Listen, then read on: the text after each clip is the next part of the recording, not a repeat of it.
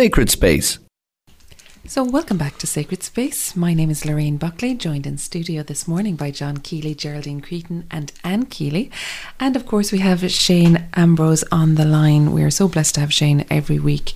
I don't know how he manages to do it. But this week, Geraldine, we're going to be talking a little bit more about prayer, because you introduced us to this wonderful initiative by Bishop Eamon Martin, myprayer.ie. Yes, so he has set up this website. I suppose the idea is to set up a place where people can pray, first of all, online, and also receive prayer online. And the purpose of it on the website, at least he said, and he spoke to us at the conference actually, he spoke very, very beautifully, to give people a space to pray, to make the prayer requests online, to pray for others online, to share when God answers prayer. And nothing can be done. And so going forward, it's envisaged that so you have opportunity to give prayer, but also hear the good deeds that God is doing, because God is always answering prayer all around us. We make a prayer, we intercede for a long time or a short time, and God responds. Sometimes not in the way we expect, but always for our blessing and for our good. But in any case, this was launched at the Jubilee Conference for Charismatic Renewal by the Archbishop, and Father Jerry Campbell is the director for the website. He is a liaison priest to Charismatic Renewal in Ireland. But this is for the whole church and indeed for the whole world. He's setting it up as an apostolate of prayer. So he's asking for prayer apostles. And so if you're going to become an apostle, it means you got a mission. And so the mission you have is the mission to be a prayer, and also to pray, and to be, I suppose, humble enough, small enough to ask God's help. I think that's a really, really important in our own time, because we're asked to be independent, strong, and everything. I can do it myself. But in fact, Jesus wants us like him, meek, humble in heart, small, open.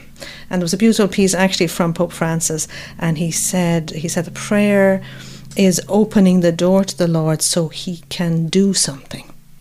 Isn't that beautiful? And he said if we close the door, God can do nothing. But prayer is actually a door opener. So what are you going to do when you're an apostle? So first of all, you have a mission, and you're also a door opener when you're a prayer. You're asking God to come in. You're making it possible through your own willingness. Sometimes others aren't able to pray, they don't know how to pray, or they don't sometimes want to pray, but we can pray for others, and our prayer is really important. That's why we ask the saints to pray. They're praying for us. They're part of our lives, and our wishes and hopes are important to them. They intercede with us before the Lord, and so we too can intercede for one another. It's part of being brothers and sisters in the church, but part of the family of God that we are. And it shows our solidarity, it shows our love, it shows what it is to be a Christian actually, is to care. And to care is to make the effort. And sometimes there are practical things to do as well as to pray. But both, I think, are possible. If the Lord inspires an action, go for it. Sometimes he just is asking us to pray. Because God is a perfect gentleman. He never forces himself into our lives or into our hearts.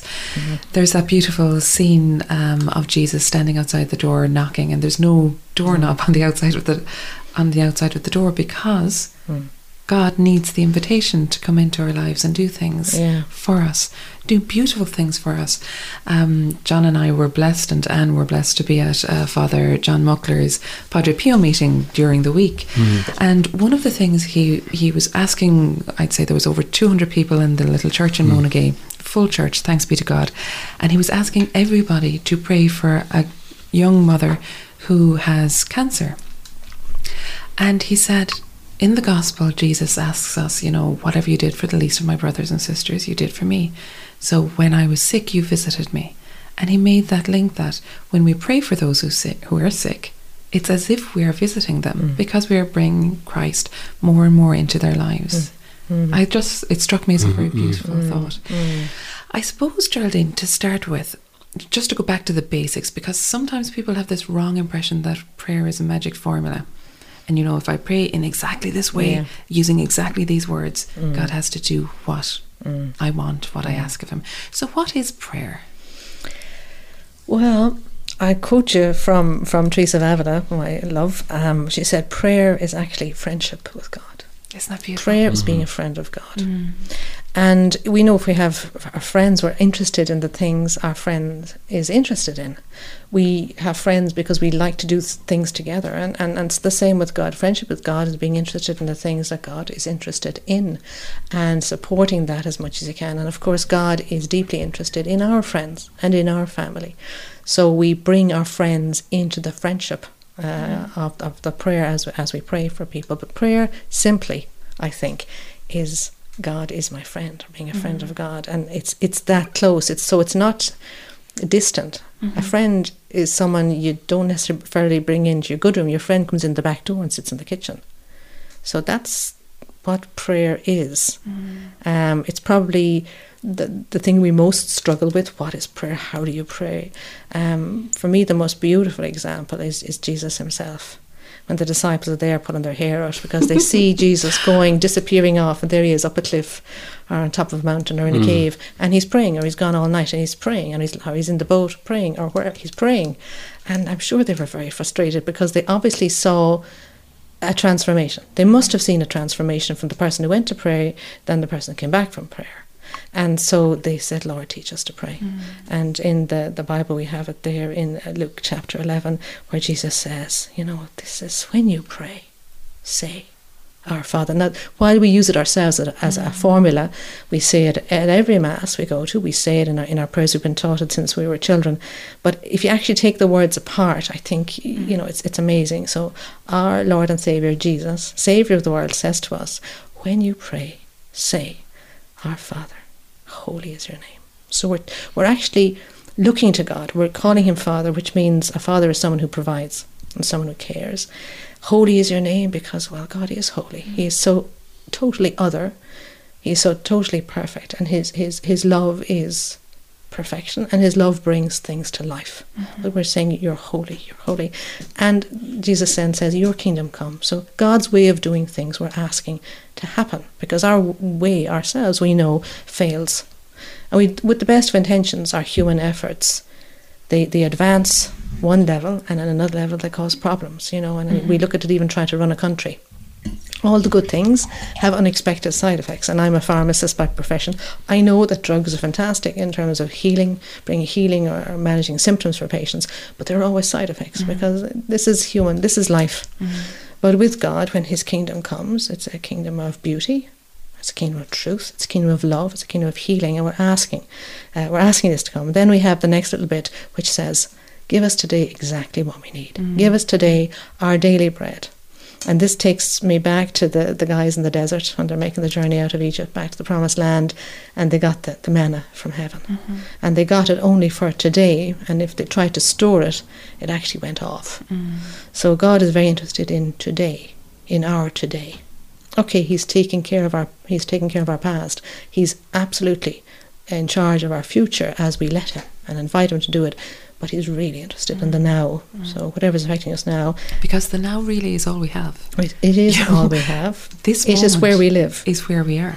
So to give us this day our daily bread is just saying. It's where we live. It's now is also where we suffer. Exactly. It's where our pain is. And Jesus is interested in all of that. His heart is drawn to us in our struggles. He doesn't distance. In fact, the poorer we are, the weaker we are, the more he's drawn to us. And we see this in the Gospels. He was called a friend of sinners, and that was drunkards. And there's one particular set of words in the Gospels, and it's like a rhyme that people have made up. Well, there's he, the friend of sinners and drunkards and prostitutes, whatever. He was the friend of the people who are really wounded. And he comes to us in our wounded now in order to bring his healing presence. And I always think, imagine when you see the healing that happened in Jesus' life in the Gospels. He touched somebody and they were healed, and it was like all of his good. Normally you touch somebody and who has an illness and you contract it, and we know that's how you get infections. You touch someone or whatever. Anyway, there's a contact and you catch an infection. With Jesus, he touched someone and they were healed. So his presence is transforming and healing. And the next little bit then Jesus invites us to do is this attitude of forgiveness. And it's actually a little bit more than an invitation, isn't it? It's like, forgive us this day our daily bread, as we forgive those who trespass against us.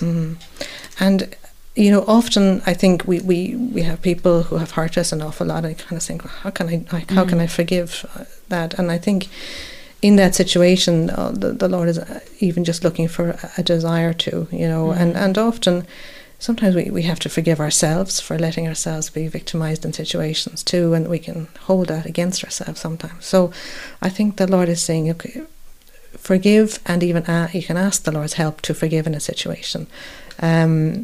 And so he's inviting us, or as he would say, he's inviting us to live this in as much as we're able right now, and he will supply the rest. The very last part of it is do not bring us to a time of trial. And it's very interesting that is, we should pray not to be put to the test, because of course each of us, you know, if something bad happens in your life, you say, oh, it's a test. My faith is being tested here. And it's true that our faith can, of course, God can do what he's trying to make us stronger.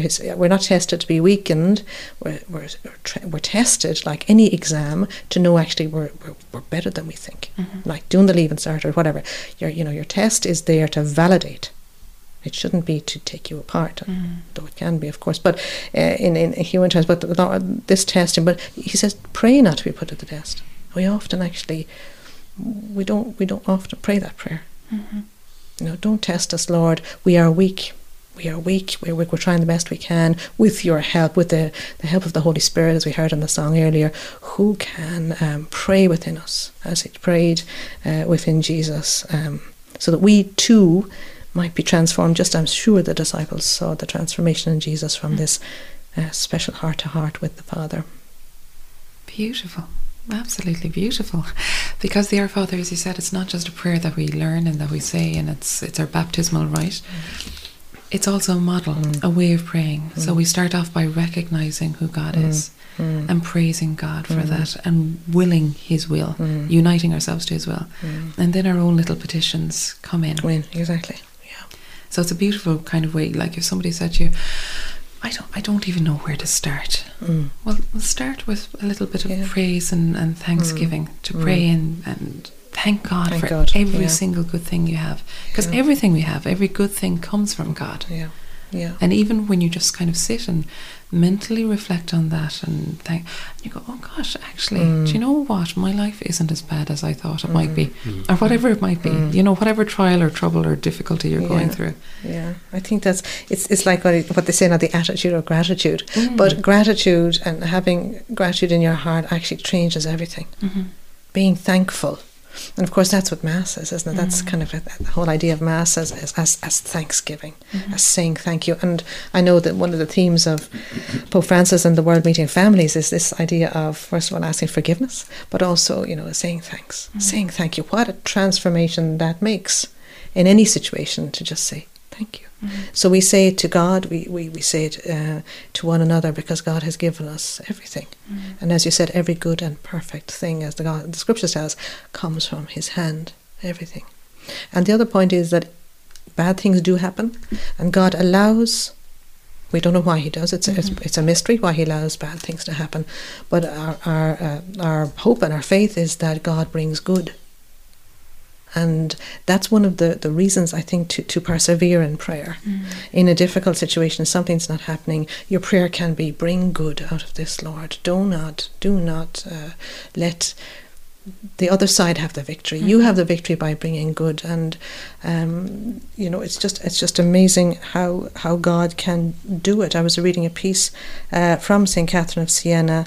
It's really beautiful. I'll just share it here. God will provide the way and the means, such as you never have imagined. It says, leave all to him. Let go of yourself. Lose yourself on the cross, and you will find yourself entirely. This idea of really trusting in God in every circumstance, and trusting that He knows what's best. Now that, you know, takes. To be honest, it takes humility, and we're not great at the old humility. And I suppose we've been brought up to be, you know, to be proud of our achievements, etc. And you know, that sort of course, we are created in the image and likeness of a great God. And it comes down to that, trusting that God is good. and that God wills the good for us. That no matter what happens, whatever God permits for whatever reason, because I think Corrie ten Boom said it's like we're looking at the back of the tapestry at the moment, and please God, when we get to heaven, we'll see how everything kind of slotted in together and makes a beautiful scene.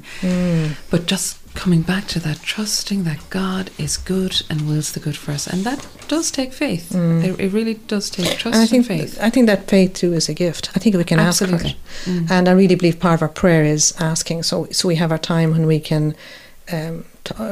Catherine says, Sienna says another thing. She says, in our prayer, I tell, I ask God to tell me who you are. God, tell me who you are, and you tell me who I am. The idea is prayer is a revelation of God, but also a revelation of ourselves, because it's never one without the other. And the more we realise who God is, the actually more we realise who we are, what we're meant to be doing, who we are on this earth, what gifts we have. And it's somehow, in the light of his goodness and beauty, we see goodness and beauty in ourselves. And that can be, it's a challenge to look at ourselves like that. I mean, how difficult it is to take a compliment from somebody. And yet, I think of, my moments of prayer, usually, I really love it in adoration. You sit there and, you're just in the quiet, and you're looking at the Blessed Sacrament, Jesus in the Blessed Sacrament, and he's looking at me and I'm looking at him, and it's like being going in the sunshine, taking a tan. Exactly. But it's the soul that's being refreshed and renewed. And I remember somebody sharing about they had visited a church. It was one of the community churches in France, and went in, and there were some young people in adoration, and she said she walked in, and wherever she was coming from, she saw the faces, and they were at low, literally, brightness on the faces, just from the prayer. And of course, this is what we had in the Old Testament with Moses when he went up the mountain to get the tablets of stone. He had an encounter with God, and his face shone. In fact, so much so I think they had to cover it when he came down, that they couldn't look at him. And so the Lord's gazing on our face when we're in prayer.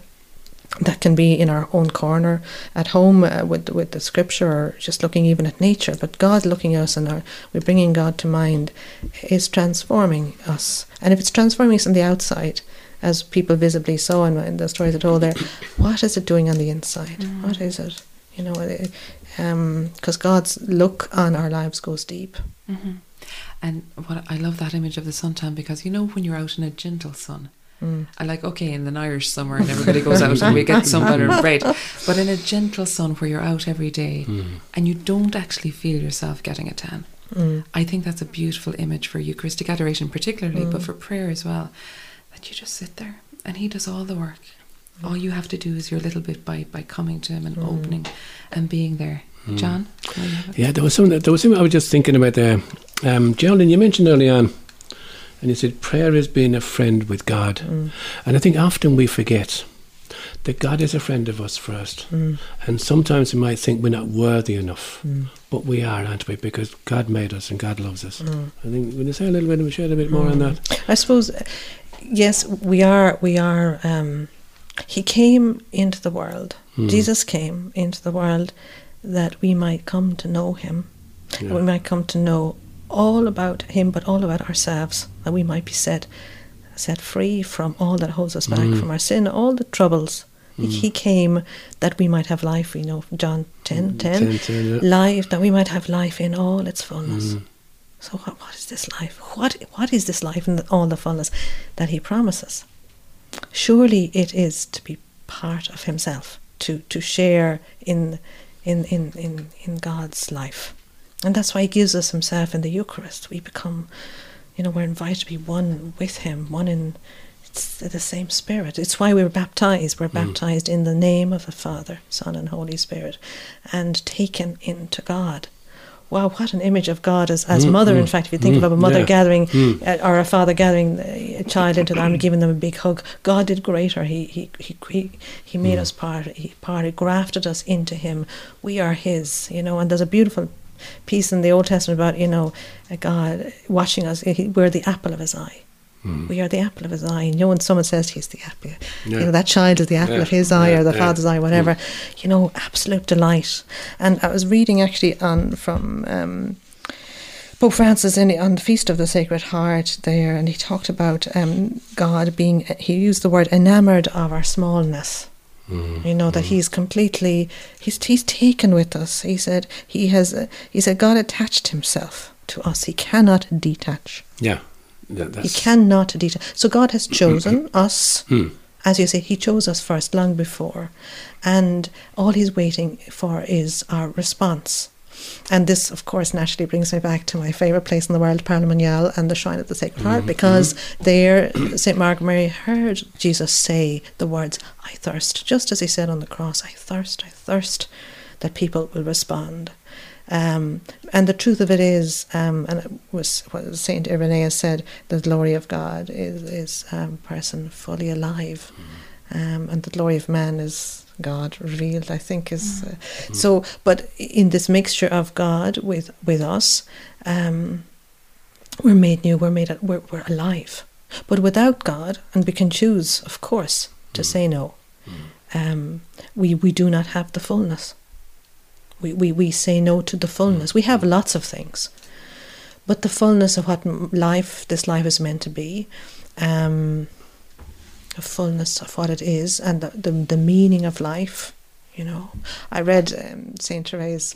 All the saints are coming out tonight now. Saint Therese of Lisieux, and she talked about life. This life is our ship, not our home. So this life has a purpose. We are on a journey, and we're accompanying each other. Of course, and that's why with listeners, we're delighted that you're listening to us, and we are accompanying you, and you are accompanying us, and together we're making a journey. But we are on this journey. Where? Why? With whom? You know, and the truth is that we're on the journey to God, to our heavenly home, but to the fullness. And we will capture bits of this as we pray. And I think the important thing about our prayer, even if it's the smallest time in the day, whether it's first thing in the morning, last thing at night, we do it sometime in the middle of the day, just something small every day. It's not the size, the length, it's the fact that we do it every day, because what that builds, no more than in a marriage or in a friendship, it builds a relationship. Exactly. And prayer is about a relationship, and a personal relationship with God. And I suppose we can start, as you said, the prayer with modelling it on the Our Father, but I had the song earlier on the Holy Spirit. The Holy Spirit helps us to pray. And we can simply start our prayer, we can start in the name of the Father, Son, and Holy Spirit, of course, and then just say, come, Holy Spirit. Come, Holy Spirit, and let God, take the next step. But we're inviting the Holy Spirit to help us, so that our thoughts and our inspirations at that time, God can speak to us. I suppose the question is, do we really believe that God actually can speak? He does speak, and He can bring memories back to us, for our, so that we can bring those memories to Him. I say, Lord, from this, what are you saying to me? Are you asking me to forgive somebody? Are you asking me to do something? Are you reminding me about how much you love me? So he brings things up even in a short time of prayer, and so we're living then with Him, not just in the prayer time, but we can carry this through the day, because one thing might strike us. And I really would advise people just to write that one thing down. It's really important to, what is the one thing God you think God is saying to you today, and write it down, and then go throughout your day just really, really trusting Him. Just before we go for our first bit of music, people have often heard that expression, the power of prayer. Would you like to say something on that? The power of prayer. I suppose you'd say the power of prayer, probably, because often in situations there is nothing left. But the power of prayer. We know that through the prayer of Jesus, people were raised. Lazarus came back to life. The woman with the hemorrhage was healed. Blind people, sight was restored. Hearing was restored in those who were deaf. We have the epileptic person healed. So we know that prayer, that God's presence brings transformation and brings life. And so we hook ourselves up when we pray, and we hook ourselves up to the power of God. But His power is not destructive. I mean, we think of power like dynamite, and of course God's power is as strong as dynamite and as definitive as dynamite. So a dynamite can blow up a building. God's action can be in a second, and things are transformed. And it brings to, it brings to mind, actually, I talked last time when I was here about the community shrine in France of Les Bouchards, which is about Our Lady of Prayer. But that was in 1947 when these children prayed, and they were asked by Our Lady to pray for France. And France was about to be taken over by communism at the time. And it looked absolutely certain that it was going to happen. And those children prayed, and France did not succumb to communism at that time. And as I said, it looked like it was going to happen, and then it didn't, and that's the power of prayer.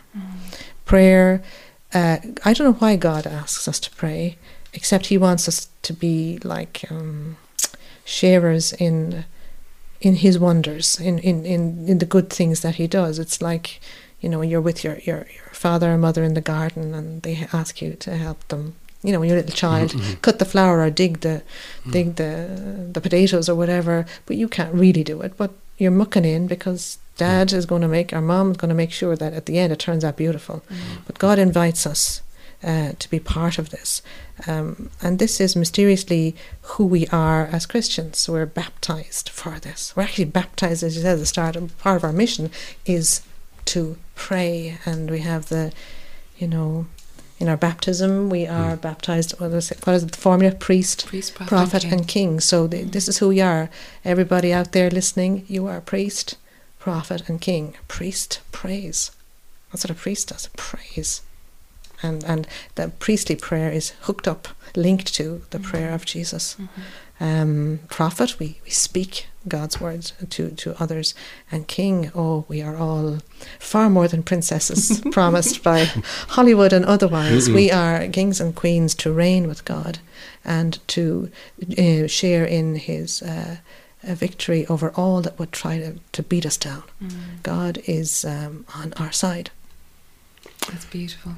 Geraldine, thank you so much for that. And maybe time's on us at the moment. We have to go for our second piece of music. Oh, this is beautiful. This one is called Draw Me to Your Presence. So written by Mike Doyle, and it's performed by Amos, who are a Christian band from Dublin. So do enjoy. Okay. Draw me to your presence, O Lord. Bring me into that holy place, so I may see your glory, the beauty of your face. Draw me to your presence, O Lord.